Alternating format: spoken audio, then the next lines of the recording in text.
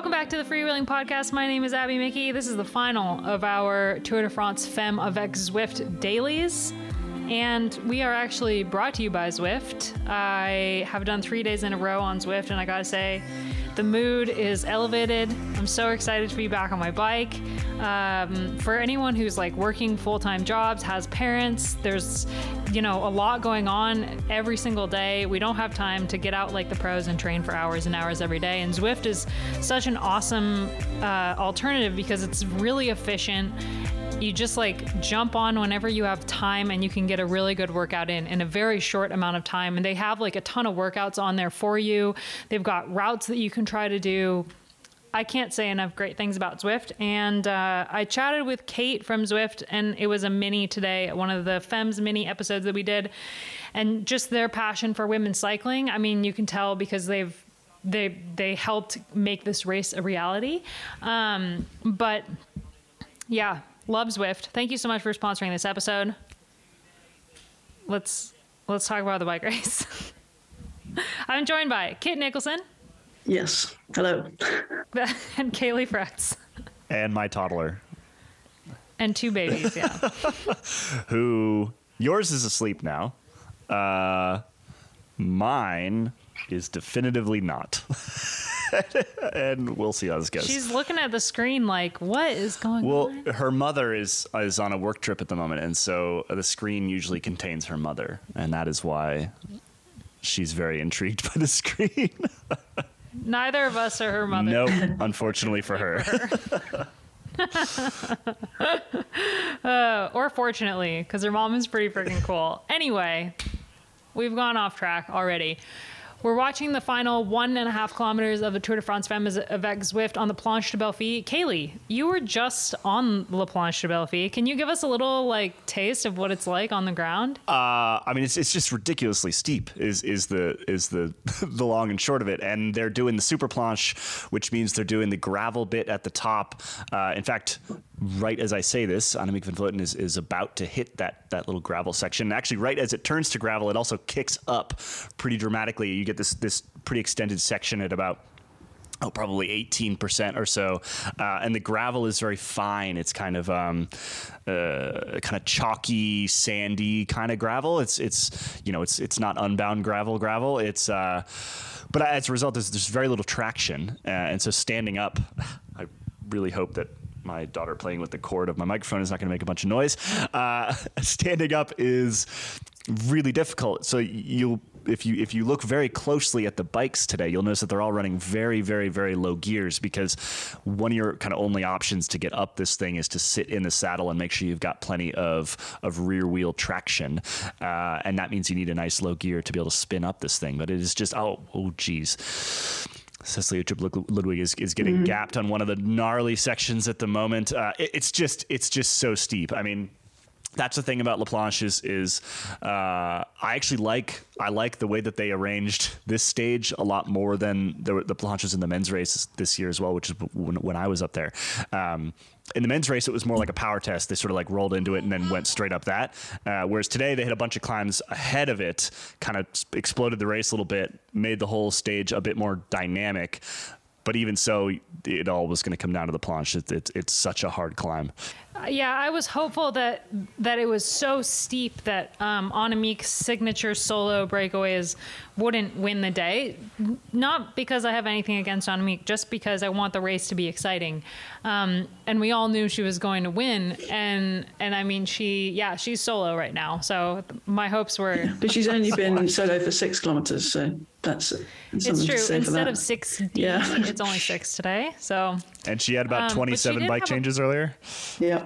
Yeah, she had a really hectic day. She had a problem with, it sounded like her front wheel, which she has the front wheel from her yellow bike on her black bike right now. She has an amazing Canyon that's all yellow decals on the wheels, yellow handlebar tape, all that good stuff. But she didn't want to ride it on the climbs today because of the paint weight. It would make a difference for her. So she rode it in the neutral section and then swapped. But then she had a problem with her front wheel, so she jumped on her teammate Arlena Sierra's bike, and then she got back to the main peloton, swapped for her yellow bike, was back in the main peloton, swapped for her black bike, which is her climbing bike. And now that is the bike that she's on as she rides on the gravel. Ugh, that looks terrible. God, it looks so steep. That looks horrible. 24% is the section that she's on right now, which is, if anybody's ever ridden a climb that is 24%, particularly one that is on gravel, you could basically barely move. She's in her lowest gear. This is the best climber currently on the planet, and barely moving up this climb. It is just, I'm glad they included it. It's a good test, I think. And there was a funny little tidbit I forget who posted this. I think it was one of our colleagues. There's a funny little tidbit in the Tour de France kind of like media guide thing that basically said that this was intended to maybe not rename, but give a different reason for the name of the climb, because it does literally translate to the plank of pretty ladies, based off of some old story about a bunch of young women committing suicide, I believe. So not the greatest story ever, and hopefully a significantly more positive story coming out of this race than the planche had previously. I think a motorbike might just have fallen over on the steep bit. Yep. Oh yeah, they are. Oh. Ooh. It's not funny, but it's... No, it's kind of funny. There you go. It's kind of funny. That's how steep it is. It's kind of funny. Well, Annemiek van Vleuten takes 2 stages in a row, and she's won the yellow jersey. Safe to say. Vollering is... She's got like 100 meters left. Fighting so hard. Oof. She actually, look, she's making... her body language, Vollering, looks stronger than Van Vleuten. I wondered if this might be more of a Vollering climb. But then, of course, she's not that far behind. No, she's not. Yeah, she gained a bit of time there. This is a constant conversation we have on freewheeling, that Van Vleuten is such an incredible bike rider, does not look good on a bike. Every time she attacks, it's like, how is she so good? She looks like she's physically fighting her bike every time. Yeah, full body workout. I mean, why not? So Vollering then secures second place, and the real battle is for the last place on the podium at the moment. Looks like Niewiadoma is sort of leading across the line here. She's had a great race. Yeah, she's had an incredible race. And third overall at the Tour de France Femme avec Zwift is going to be such a huge result for her, and I think is only going to help her in the future with her confidence. I mean, she's such an interesting rider because she's always been really, really close to the top, and she's won some really big races, but she expends energy sometimes when she should try to save it. And I think she's only going to get better as she continues, because she's got to learn, right? She's got to learn like how to use her efforts, and she's been getting better. And I think like for this race, I'm super impressed with her. I'm more impressed with Sylvia Persico, who just took third on the stage and is just like such an incredible talent.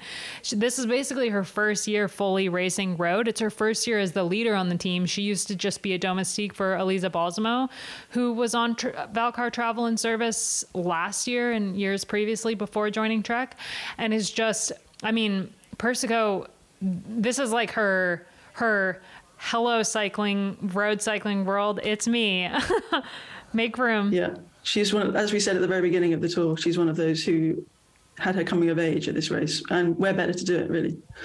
I love how many of the riders have like their parents there with them. Like we saw Demi Vollering yesterday at the finish with her parents. We saw Voss with her parents earlier in the stage. Annemiek's waving hi to her parents. I mean, it's just like, it's awesome. I mean, it makes sense, though. I mean, Abby, I just actually posted a story that you wrote about sort of what this race means and what it means to you personally, but probably also what it means to all of the women in this race, right? Is like, it's the first time any of them have raced a Tour de France. And I feel like I'm not too surprised that people's parents showed up. I mean, you know, you've probably got moms and dads and who spent how many hours driving their kids to to bike races for years and years and years as juniors, and then now they get to see them do this. So I'm not in any way surprised that we see lots of parents on finish lines. Yeah, the inspiration for that story was literally just the picture of Demi on the podium in the polka dot jersey, because she was in tears and she was really emotional after stage 7 as well. And I think, yeah, it's a huge deal, this race that is probably going to completely change women's cycling, hopefully for the better. But for people who grew up watching the Tour de France, it's a really big deal that this race is happening right now.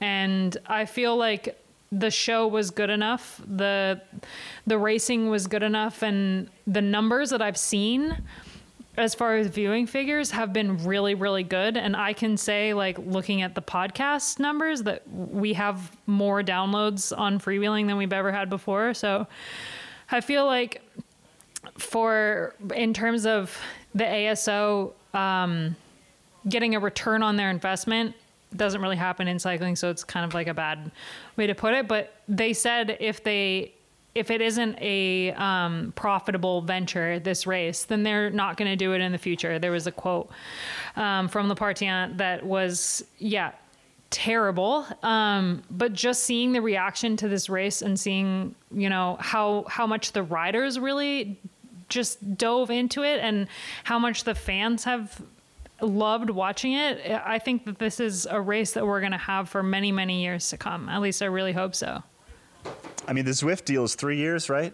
4 years. 4 years? 3 more years. Okay, so 3 more years after this, yeah.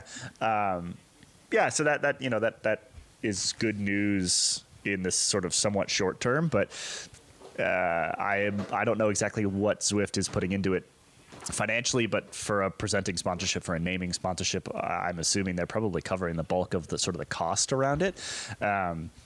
And so I think that that's going to be the sort of the moment of reckoning, right? Is when that contract is up, and we find out whether there's another sponsor waiting in the wings, or whether Zwift continues. Or I apologize for the noise in the background. I hear. My daughter has just found her little xylophone thingy, so great. it could get really We're gonna get really some loud background here in a music. She's not very good at it just yet. Anyway, I think that's going to be kind of the moment of reckoning is when that contract is up, whether it continues after that point. And you would hope that essentially this Zwift contract buys enough time for essentially momentum to build, right, to the point where this race going away isn't even conceivable anymore.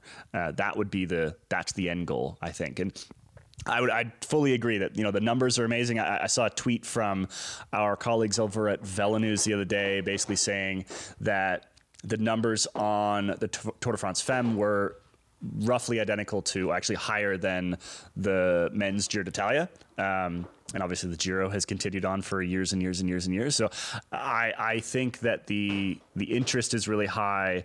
I think that some of the sort of video and documentary stuff that's going to come out around this race is going to help as well. It has all the right ingredients for success. And hopefully ASO realizes that it's worth continuing 4 years from now. But frankly, that's a conversation we should be having 3, 4 years from now. I don't think we need to talk too much about it right now. Is it? I was going to just pivot over to the Annemiek van Vleuten discussion. Oh dear. Oh dear. The first 5-6 stages of this race were pretty phenomenal. Maybe largely because Annemiek van Vleuten was apparently sick. And then the last 2, there was a huge amount happening behind her, but it felt pretty much like a foregone conclusion when she went that there was nothing anybody could do about it. Now, she has said that she's got, 1 more year after this before she's going to retire. So we will at least get a couple editions of this race guaranteed without her in the race. But I mean, is she a positive or a negative for this bike race? I think that's a valid question. I think to build on your last point, Kaylee, about the momentum that is building from the race. Nobody could have possibly expected. I mean, maybe ASO might have hoped it would be perfect from the first edition, but that was never going to happen. There has to be some sort of development. And we know that there's a massive disparity between the top level, the Van Vleuten level, and the Conti teams who are here to finish the race. I don't know. I think there's an argument for Van Vleuten being there will bring everybody else's level up. And she may dominate while she's still around, but I don't know. Maybe it needs slightly different stages, slightly fewer really long climbs, or maybe climbs in the middle of the race and a bit more excitement afterwards.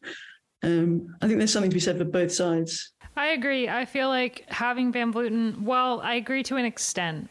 Having Van Vleuten around definitely encourages other riders to try to get to that level. Demi Vollering did a lot in the build up to this race to try to be able to match Van Vleuten on stage 7 and couldn't do it. And so, for one, she said she was retiring. I'll believe it when I see it, because Ashley Moulin-Pasio also said she was retiring and she is not now. So there's that. And if she is indeed retiring at the end of 2023, then we've got an amazing battle on our hands for the 2024 Tour de France champion. But I still feel like there were points in this race when she could have been beaten and people didn't do it. Stage 4, I still look at that stage and I'm just like, oh my gosh, like, what were you guys doing? She was off the back. She had a mechanical. She was sick. People should have just hit it. Like, they should have really tried to get as much time on her as they possibly could. And that whole group just sat up. So I feel like the race could have been raced differently. That would have meant when they went into stage 7, she would have still won, but the gap would have been smaller and it maybe would have made the last 2 days a little bit more interesting. But I mean, I saw a lot of people yesterday on Twitter that were just like, the first 6 stages were so good. And then 50 kilometers to go, like, there was no point in watching anymore in stage 7, which is, it's just real. It's a bummer. So I think that there's an argument to be made both ways. She's an incredible athlete. She does a lot for cycling, but yeah, those efforts that are almost unbelievable are not great for the sport. And you either, like I said yesterday, like, you're either a huge fan of Annemiek and you love to see her do this, or you're a huge fan of everyone else and you don't like to watch her do that. Yeah, I mean, there's something incredible about dominance, right? There's something worth watching when you feel like you're watching, the greatest of a generation kind of thing. At that particular type of racing. There were some other interesting points I saw made, and I don't know how valid these are, or maybe these are potentially even quite patronizing, that essentially the rest of the women's calendar looks nothing like this. Right. I mean, the Giro is hard, so I don't know if that's actually sort of fully accurate, but the majority of the women's calendar does not have stages like yesterday or today, in particular like yesterday. And so the majority of the top racers in the peloton are essentially not tuned for races like yesterday. And for whatever reason, Annemiek is.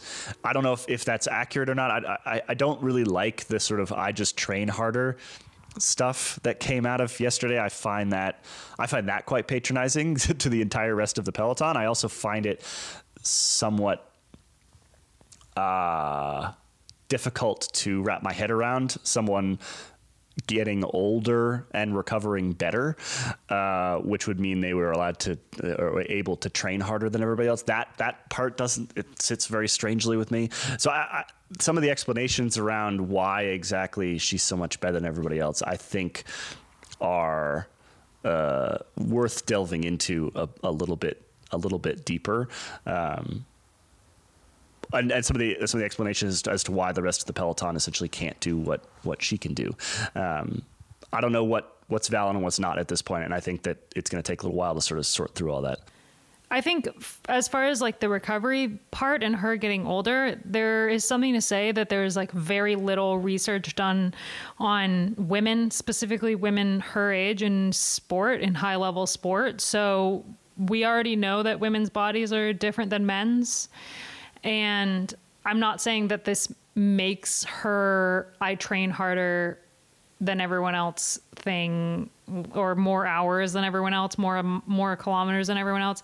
I don't know if it makes it more believable or it excuses it, but that is true that there's like no research done for how women's bodies react to sport. What I have a harder time wrapping my head around is that she was going to quit the race on stage 2 and her teammates were pushing her over the climbs, and she didn't even have the energy to pack her own suitcase, and she was able to bounce back and do what she did on stage 7. Like, yeah, I have a harder time with that than. I mean, I won't go into too much detail partly because I can't, but also I can't remember it in that much detail. But David Miller was talking about this in relation to Lizzie Deignan, I think last year, or maybe even year before. Well, it was in relation to coming back after having a child and then Paris-Roubaix, and so I think there is beginning to be a little bit of understanding about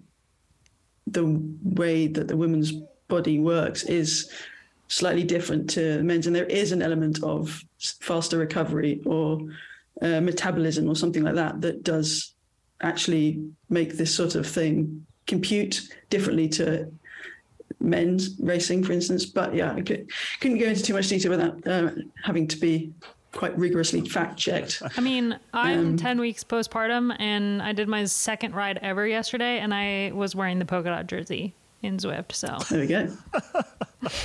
That's all the proof we need, really, I would say. No, I like the context around all of this is essentially what is being talked about is when Annemiek says, I train harder than my competitors. She's not saying like I try harder. She's essentially saying that my body can handle more workload than most of the rest of the women's peloton. And that's sort of that's the crux of it. And that's maybe why it's a little bit less patronizing than it would first seem, is that she's not saying, no, I win because I just try harder. Like that would be silly, right? Everyone is trying very, very, very hard. She's literally saying, because I've been doing this for 15 years now, which she started racing when she was 25, 26, I think, that my body can handle workloads that are higher than I could 10 years ago. Right. So there's probably something to that. And like you're both saying that it runs counter to what we know about men's bodies, but these are not men's bodies we're talking about, because we're not talking about like drops in testosterone as you get older. It's a totally different thing. Anyway, we don't need to spend too much time in the physiology here. I thought it was worth the sort of broader question of, is dominance good for a bike race? I think is the more interesting one. It's a similar question to the one that we were having about Tadej Pogačar before the men's race. It's one that we have been having about Annemiek van Vleuten for a couple of years now. And I don't think there's ever going to be consensus there. I think, like you said, Abby, it's basically whether you're a fan of the dominant rider or not. I think as reporters, we tend to just like kind of chaos and storylines, right? Yeah. Exciting bike racing. Yeah. And so most of us are going to be in team. I have no idea who's going to win the bike race until the last 5 seconds. But there's something pretty special about watching a rider who is that good. Any athlete that is that good. I mean, I think that there is sort of another angle to sport where you can really appreciate that. I mean, it's like, did you like the SkyTrain or were you not a fan of the SkyTrain? Mm-hmm. Like, same, kind of. Yeah. And my favorite quote that she had yesterday was basically like, don't do it at home. Don't do this at home, kids. Don't train like I train. No. Well, because you couldn't. It'd be impossible. Yeah. I mean, that's exactly her point. It's like, I mean, how many Cat 3s do we know who are like, oh, I'm just going to go train 30 hours a week and become a pro? Like, no, your body can't do that. And that's at a different scale is exactly what she's talking about. What was interesting to me today when she had her bike, many bike changes, was when she had the first incident and she was on her teammate's bike and she was in a group and she was like trying to get them all to work. And like I had a friend texting me, she did what she did yesterday. Can't she just like ride up to this bunch? And I was like, yes, she can. And she will. Give it like 30 seconds. And then she was up there. Anyway, I want to kind of move away from Annemiek van Vleuten because I think that, yeah, we should. What more can you say? Yeah. What? Really? I mean, probably a lot, but we shouldn't. The general classification is done. The race is over. Annemiek van Vleuten won. Demi Vollering 3 minutes 48 seconds back, and then in third place, Kasia Niewiadoma 6 minutes and 35 seconds. So it wasn't even really a battle for second or third because Juliette Leboeuf is almost a minute behind Kasia. Silvia Persico in fifth. And I would just like to really quickly take a moment to look at ninth place on the general classification. Veronica Ewers, who is one of our audio diarists and is a young American rider who's very, very exciting to be a fan of. So let's really quick hear from Veronica. Hey, Abby. Yes, thank you for the reminder. And sorry if there's music in the background, but woo, what a week. I really can't put into words how amazing it's been. With my team specifically, I think we grew a lot together from stage 1 to stage 8. It was like night and day difference in how well we worked together. Which is really cool. And then personally, I feel like I grew a lot as a rider throughout the stages. And yeah, I'm pretty, overwhelmed by the whole experience. And pretty happy with a top 10 GC and a top 10 result today. I didn't really expect it, but I gave it absolutely everything I had. And that last climb was absolutely brutal. I mean, the whole last climb was really hard, obviously, but the last 150 meters was the longest 150 meters I think I've ever ridden, and especially the last 50 meters too. It was really brutal. Thought I would tip over and have to hobble up the rest of the way, but somehow managed to turn over the pedals. I've never collapsed after an effort before, and I definitely did today. But I mean, again, Annemiek and Demi did just drop the bomb and destroyed the peloton on that last climb. They're just at an amazing level of cycling, and I was just dangling on to the other climbers, trying to chase or at least hold on behind them. Really amazing. I love seeing how strong all these women are, and like I continue to say on and on, the spectators were amazing. I've had a couple friends from high school reach out to me actually, and at the beginning of this week said how excited they were that I was in it and that they didn't know that it was happening, and now they're looking forward to watching more women's racing and cycling in general. It's really awesome what this Tour de France Femme has done for cycling and women's cycling, and I'm excited to see that hopefully there's more media coverage because there's been so much evidence that women's cycling would bring a lot of viewership. So relieved, tired, happy, overwhelmed. Amazing week, and I'm stoked for the next one. Thanks. Should we talk a little bit about what happened in the stage just really quickly before we got to La Planche? Because there was a break that went up the road that had a lot of riders that I actually named in my preview in it. Cool.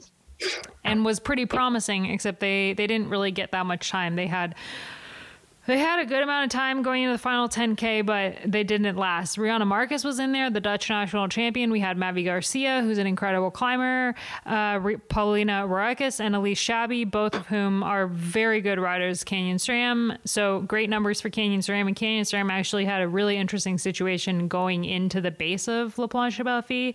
Liana Lippert, the German national champion, and Grace Brown from FDJ. And then Annemiek had a teammate who helped her pace on the bottom of the climb for about half a second before Annemiek was going faster than her. Anyway, it was a good breakaway. I was hoping that it would be, like I have for so many times, I was hoping that it would be a day for the breakaway and that it would be a tale of two races, but no.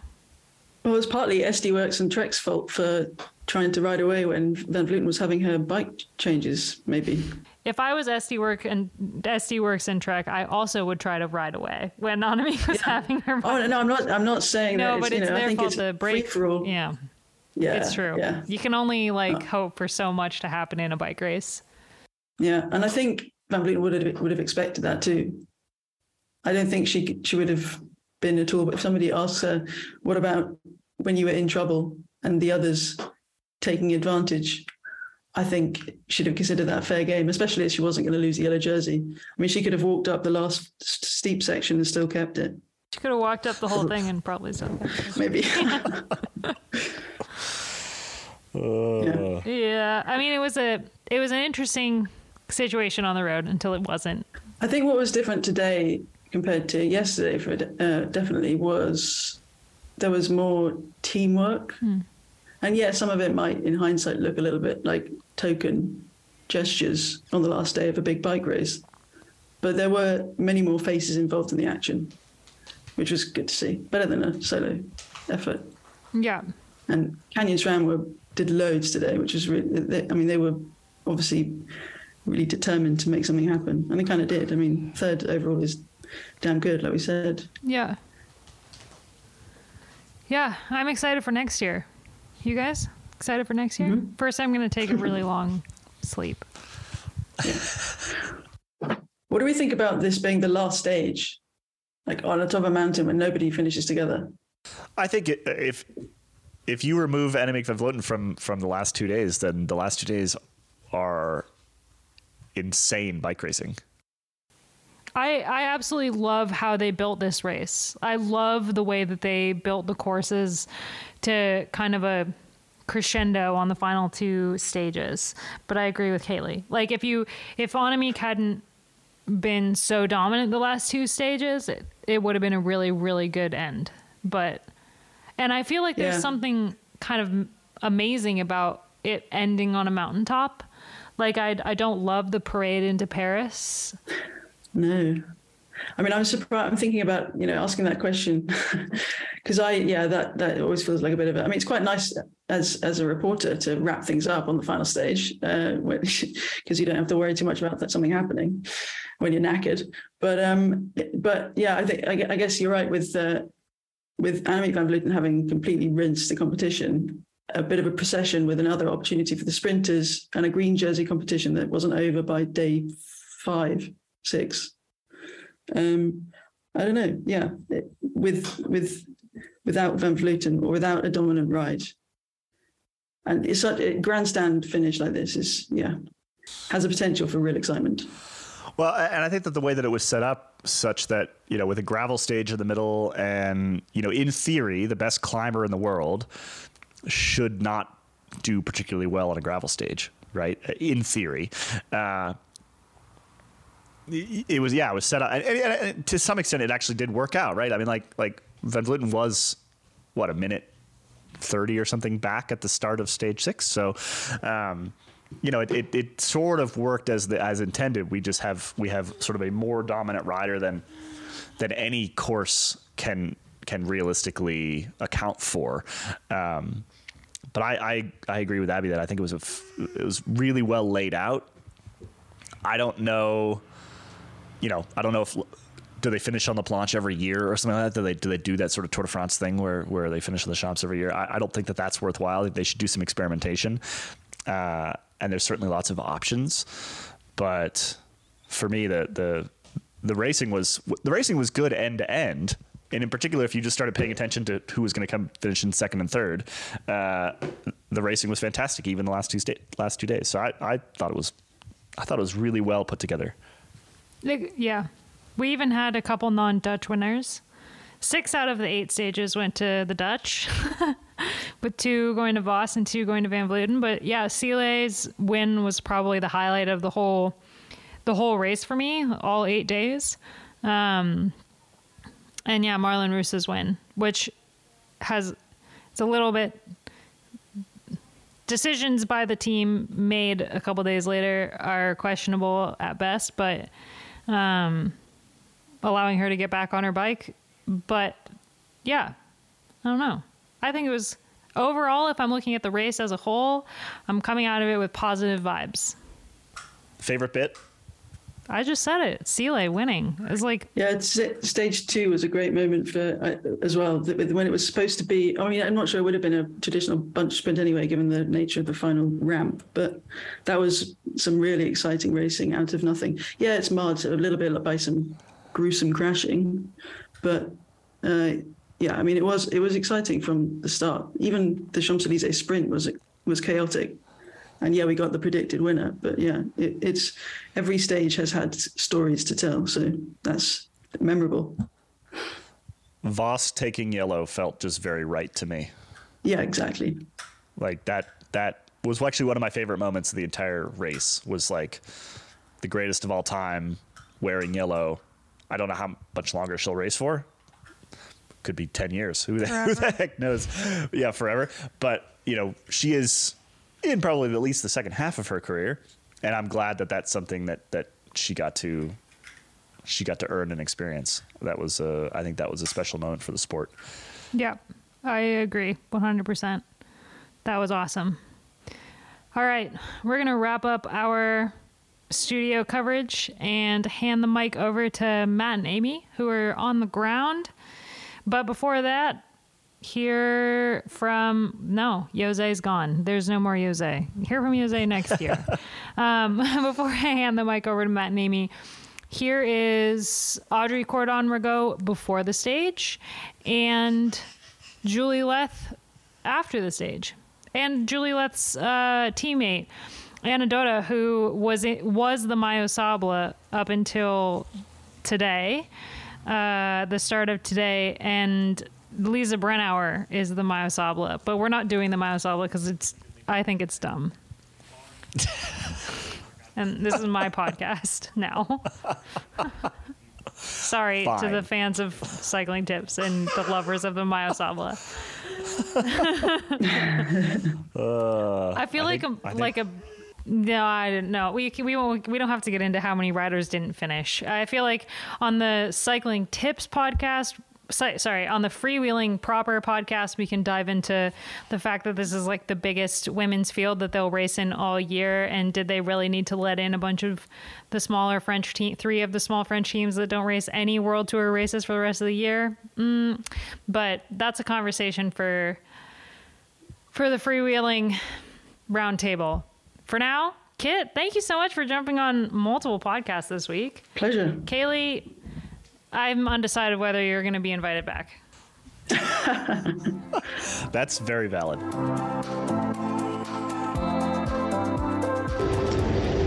Hey, Abby. Here we are, last stage of the tour 2022. I don't know, it's a mixed feelings between tiredness, excitement, bit of fear, I have to say, because I'm so scared to be dropped from the first little climb. My 2 legs are 2 wood sticks, and I do have the feeling that I'm so empty that I cannot even follow the bunch on the flat. So, wow. I just hope I'm gonna get a really good gruppetto like yesterday, and just enjoying this last stage as much as I can, trying to enjoy the pain as well. It's been an amazing tour so far. It's been amazing to see as many people on the side of the road. the TV audiences are just amazing, like almost the same as a mountain stage yesterday for the main tour. So it's pretty incredible. I mean, this tour reached all our expectations and even more, and I'm really, really proud of the French organization, really proud of French people and French public coming for us on the side, and just one thing to say, thank you. Hey Abby, it's Anna Dorte here. I just want to say that we made it! Woo! All 6 of us finished the Tour de France Femme avec Zwift. Yeah. My day was actually quite alright.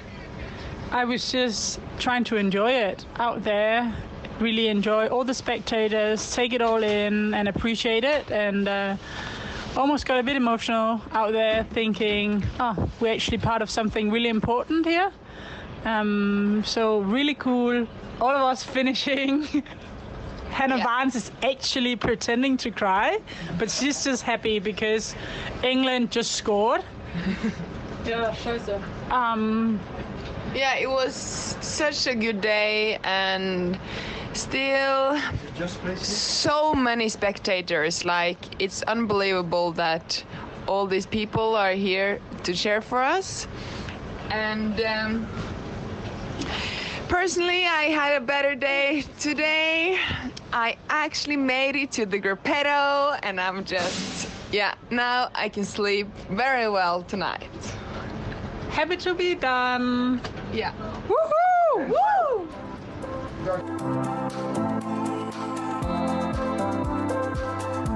Hello. We are back for the final day of the Tour de France Femme.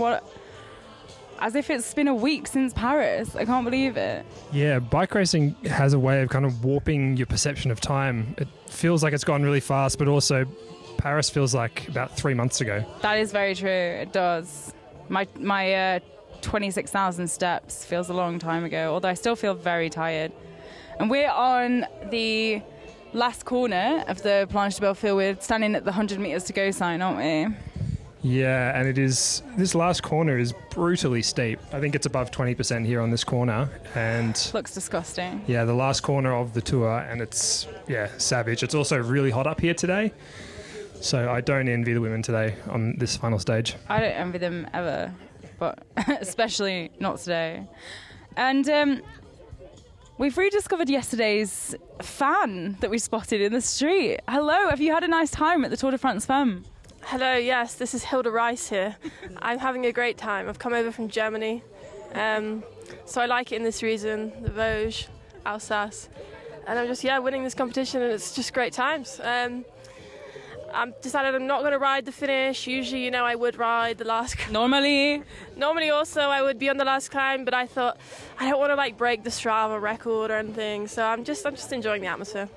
That's so lovely. Isn't it nice to see the fans out, Matt? It is, yeah, and seeing them come out to multiple days in a row as well, not just one day. That's commitment right there. Commitment, dedication, absolutely, yeah. What have you thought about the race so far, Hilda? I think it's been great.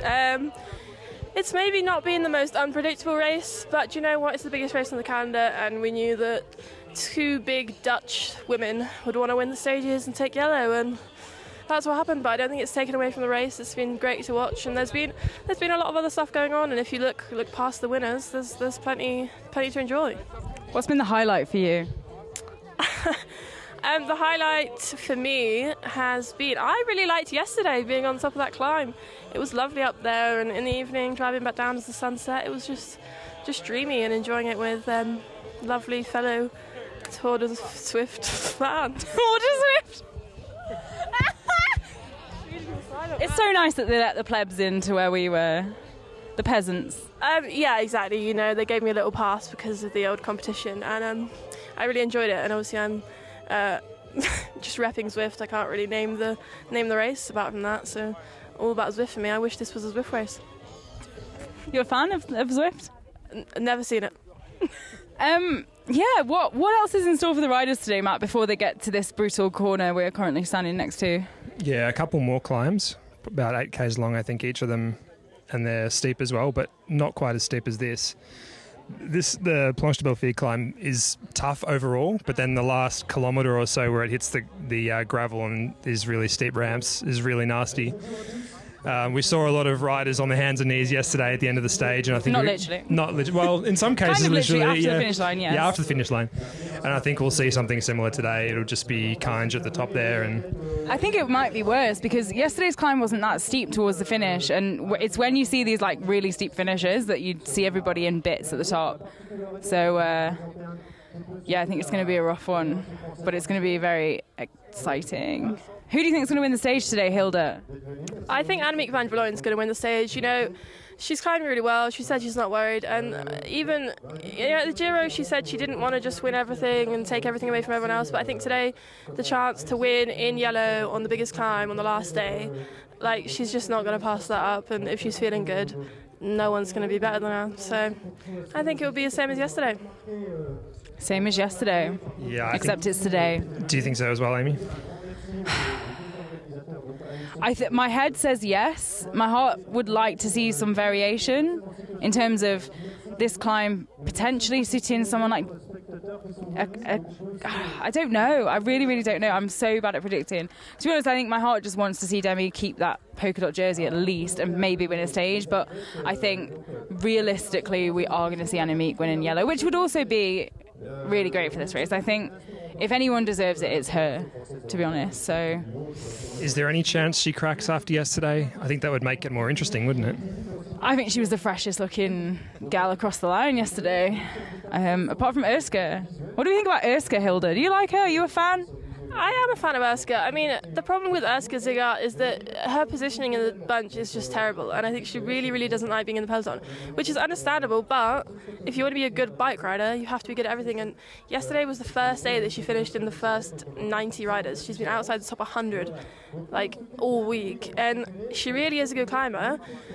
But there aren't that many pure climbing days, and she kind of needs to build other things. You can't just rely on being a good climber, because it really, you know, she said to me yesterday, you can't win from last place, which is true. And I think even though yesterday was a good day, it was a little bit disappointing, because that was probably like the one day on the calendar that was most suited to her. And I think 8th isn't really what she was hoping for. So, you know, today, it depends how she recovers, but she could be up there again. And on that note, what do you think of the idea that maybe stages like yesterday and today, the women's peloton aren't ready for them, or that maybe they do neutralise the racing a little bit? Do you think that there's an argument for potentially not having that sort of stage before there's more depth in the peloton? I've seen that argument. I am not personally advocating for that. I feel like the presence of Annemiek skews that argument. I think if you remove Annemiek from the race, then we have a much, much closer race, and it probably looks different. It's probably a more defensive race, and we don't see attacks going on that first climb, but I think it smooths out the field in that way. You know, it'd be a much closer race. But yeah, Annemiek just kind of turned the race on its head, really, and made it as if that, you know, we basically didn't need those last 2 climbs, essentially. Hilda, any thoughts on that?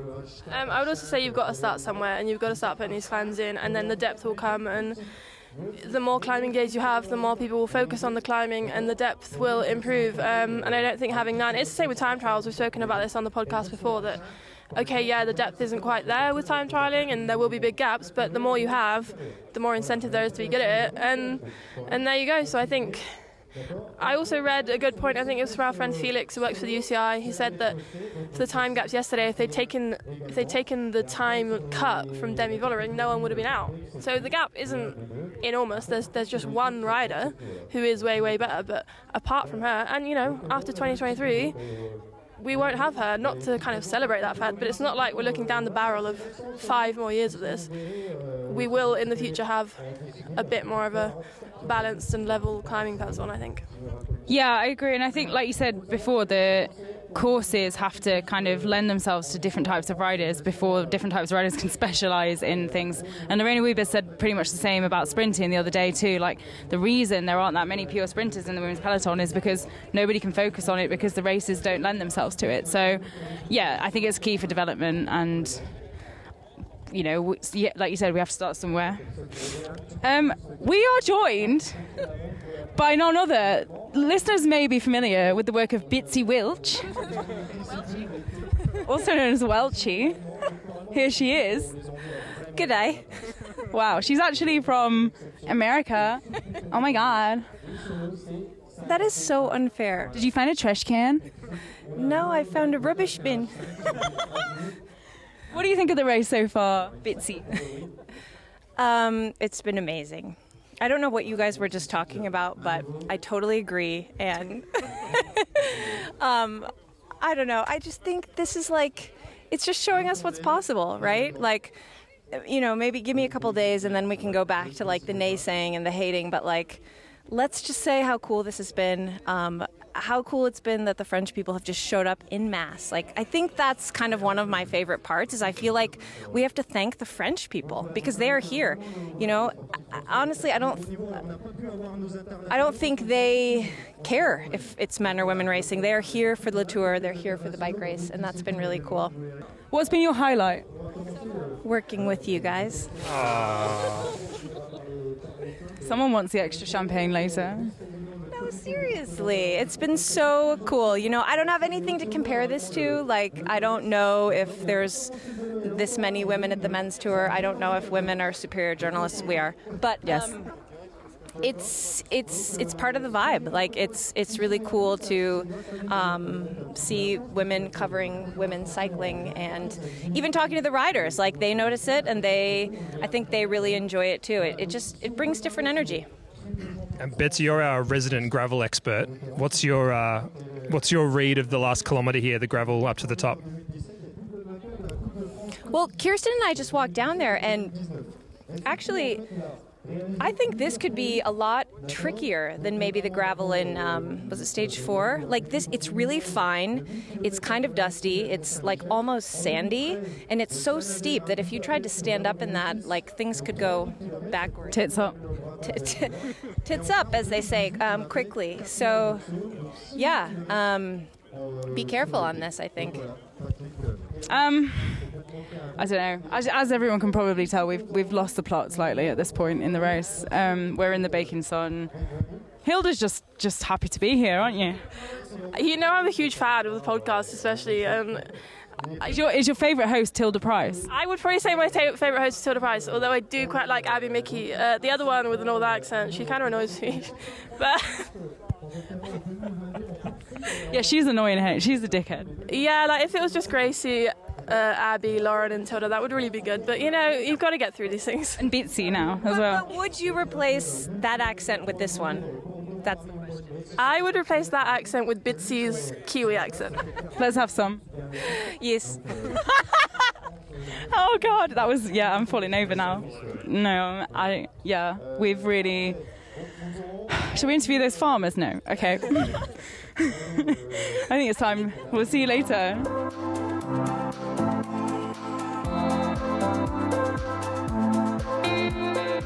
All right, we are back, and it is about 20 past 10 on the evening of the final stage.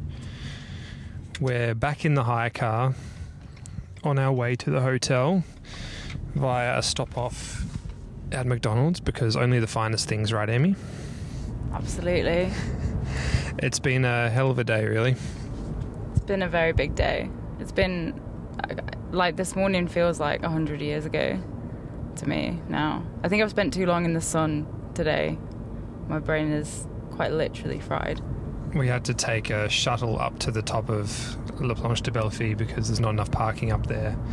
And so we've been standing around for 5 hours or something up there at least in the sun, waiting for it all to kick off, and then back in the sweatiest, hottest shuttle on the way back down. That was quite concerningly veering off the road at times. Or at least, I mean, the chassis on that bus is probably no more. And it was so overloaded with people that on every corner of this descent, it was scraping on the side of the chassis as well. It was quite an entertaining ride down, but I was very glad to be out of that bus. The tour is over, and as many people predicted, Annemiek van Vleuten was the winner. and she won the final stage in the yellow jersey, which was, I guess, a fitting result in the end. Yeah, I mean, as much as, I think a lot of people would have preferred to see a more open GC competition, Annemiek was the strongest rider. I think, given how long she's been in the sport, everything she's kind of achieved before, it was fitting to see her wearing yellow crest in the Planche de Belfield before everybody else. And yeah, I think it was the expected result, but I think it was the right result too. Second on the stage, like yesterday, was Demi Vollering, who wrapped up second overall. And third on the day was a bit of a surprise, Silvia Persico. I just wrote an article about her for the website, for cyclingtips.com, which you can check out. What a great website. You can check out the full article there, but I wrote that she was the most versatile and complete rider over the 8 days. Lest we forget, she came third at Cyclocross Worlds behind Lucinda Brand and Marina Voss in January. Exactly right. It came to this race hunting for stage wins and ended up 5th overall, with 6 out of 8 stage finishes in the top 7, and that would have been 7 of 8 in the top 7 if she hadn't been relegated for a dodgy sprint a few days ago. So she's I missed that. Yeah, so she's been up there in bunch sprints, she's been up there in uphill finishes, and then she was among the best climbers on the 2 mountain days as well. So a very, very impressive tour for Persico. Really cool to see. Cool to see a rider that, wasn't one of the people that we talked about coming into the race, really showing what she was capable of and taking it to some of the bigger names. Yeah, yet another Valcor Travel and Service rider who is shaping up to be one of the best in the sport already. So, yeah, great to see that result from her. By my read of the situation, she is out of contract at the end of this year as well, so I would not be surprised to see her sign for a World Tour team for next year. And in fact, with the transfer window opens tomorrow, so it might well be that we get some news on her much sooner than later. That's quite interesting, actually. The transfer window opens the day after the Tour de France Femme finishes, and we've seen some really impressive rides from some riders. I mean, I don't know who's out of contract and who isn't, but yeah, interesting. After the finish, SBS TV caught up with Grace Brown, talking to her about the race overall. Being interviewed, in fact, by Gracie Elvin, who you heard from a few days ago on a Femme mini podcast. And Grace was saying that she feels like it'd be better if the tour was longer. She mentioned 2 weeks. She thought that it would be better for the overall narrative of the race if it was a bit longer. There'd be more storylines to play out. It would also mean that the racing isn't so intensely difficult every day, like she said it was. You'd have some quieter days where, things quieten down a little bit. We've also heard people like Annemiek van Vleuten in her winner's press conference talk about how it'd be good to have a time trial in this race. She would say that. She would, and Joss Loudon said the same thing earlier in the race as well. What are your thoughts on the length of this race as it currently is at 8 days, whether it should change, whether it will change in future?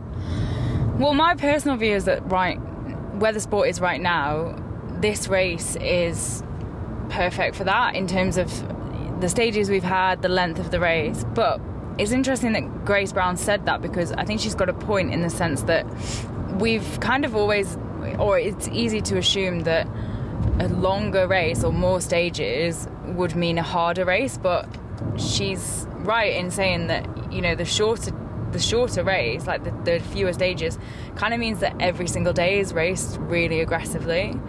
So maybe, if there were more stages and there were more kind of like of those slightly boring but good for the peloton's legs transfer stages where they, inevitably culminate in a sprint, then yeah, I think that I see no reason why the race shouldn't be a bit longer.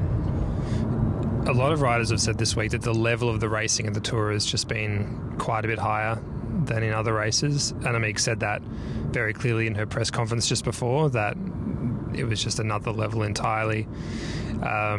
Demi Vollering was saying today in her interview, in her press conference rather, that she set power records today on the final day. A bunch of riders have been saying that the level is just much higher than we've seen. So, I mean, that's a factor of it being the Tour de France and it being the biggest stage. But I wonder if that would change, like you say, if the race was longer, and whether that's a good thing, or whether it is better at this sort of length for a few years more. I think it'll probably stay at 8 days for a few years. It would be nice maybe to see it go longer, but I don't think it's lacking. I think initially with Le Course, for example, when it started as a 1 day, the feeling was very much, this is great, but this needs to be longer. I don't think there's that feeling now, at least that's not my feeling, that 8 days, it's good, it's great, and it doesn't need to be longer. Maybe it could be, but it doesn't need to be. Yeah, I think there's certain people are calling for it to be longer, and there's always been those people who ask, why isn't it 3 weeks like the men's race? And, you know, I can see it being incrementally lengthened every year by maybe 1 or 2 stages. I can see them putting in a prologue maybe next year or something, making it 9. Because, I mean, you know, the women already raced 10 days at the Giro, so it's not as if, you know, that would be a new concept. Yeah. So, and then of course, like, once it starts getting longer, you have rest days, which, I think the length of the race right now and how it all panned out with 8 stages I think it's worked really well. Why don't we wrap things up for this podcast series with, I guess, reflections on the race overall and maybe a highlight from the race. Have you got something that stands out to you as a defining moment or something that you really enjoyed? Well, I'm a goldfish, so I basically just like remember the last thing that I saw, and that was I was like stood at the top of the Planche de Boeuf field, which Tilda showed me how to pronounce earlier today, and I'm definitely butchering it again. But anyway, I stood there like Hilda, right? Oh, sorry, Hilda. Yes, I don't know who Tilda is. I don't know her. And yeah, I was stood there until the very last riders came in, because I just wanted to soak up, you know, the final finish line of the Tour de France Femme, and just kind of see the riders who finished the race and what that means to them. And watching that, and watching the likes of Kristen Faulkner, who finished almost 30 minutes down on Annemiek on the stage, come across the line and cry in tears of joy that she finished. And, you know, riders hugging each other. And yeah, so although that is literally like from today, and I should probably come up with something from like earlier on in the race, I am far too tired to even reach back into the dregs of my memory to find those things. So I'm going to say that, because no, it was really special to witness, and it just kind of showed how much this race means to the riders, and also just seeing all the fans out as well, lined up along the road, was really incredible, and I've been really impressed. In fact, yeah, a highlight for me has definitely been the fans. I don't know what I expected really coming into this race, like, and in Paris it was hard to judge because the men were there too, but then, you know, the crowds just kept coming every single day, and I was just like, really, it's just really great to see so much support for the women along the road. So yeah, did that answer the question? I can't even remember the question. Perfect answer. Okay. I feel like a lot of the talk this week has been about the significance of the race and the size of the crowds, and it really can't be overstated how well the French people have come out and supported this race. It's been amazing to see how many people have come out, and how this really hasn't felt like just a kind of cheap add-on after the men's race, which I think we might have been worried it could have been. This has really felt like the Tour de France, genuinely, and the crowds have come out in huge numbers, and it's been truly amazing, and honestly a real privilege to be here to witness it and to be part of it. And I'll definitely remember it for a long time. For me, one of the standout moments was Marianne Vos winning stage 2 and taking the yellow jersey. There was just something, we said at the time, but something that just feels very right about that, about the greatest of all time winning a stage and taking yellow on the biggest stage that the sport has, and she's a grand champion, and she deserved to wear that yellow, and she ruled the race for the first 6 days or whatever it was, or 5 days, until Annemiek did her thing, and I think that's very fitting. So.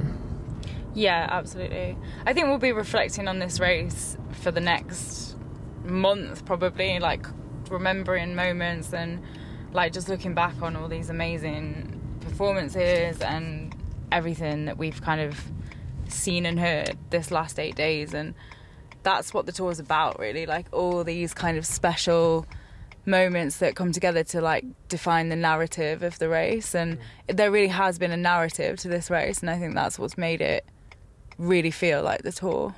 Well, that's about it from us. We're going to go and enjoy a delicious McDonald's dinner on the side of a motorway somewhere in France. Thank you so much for listening.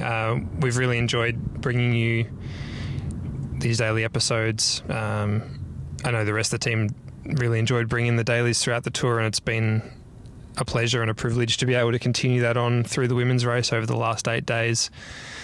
I hope you've enjoyed it. We certainly have. I am sure we'll be back again next year for more bike racing and nonsense from the greatest race in the world.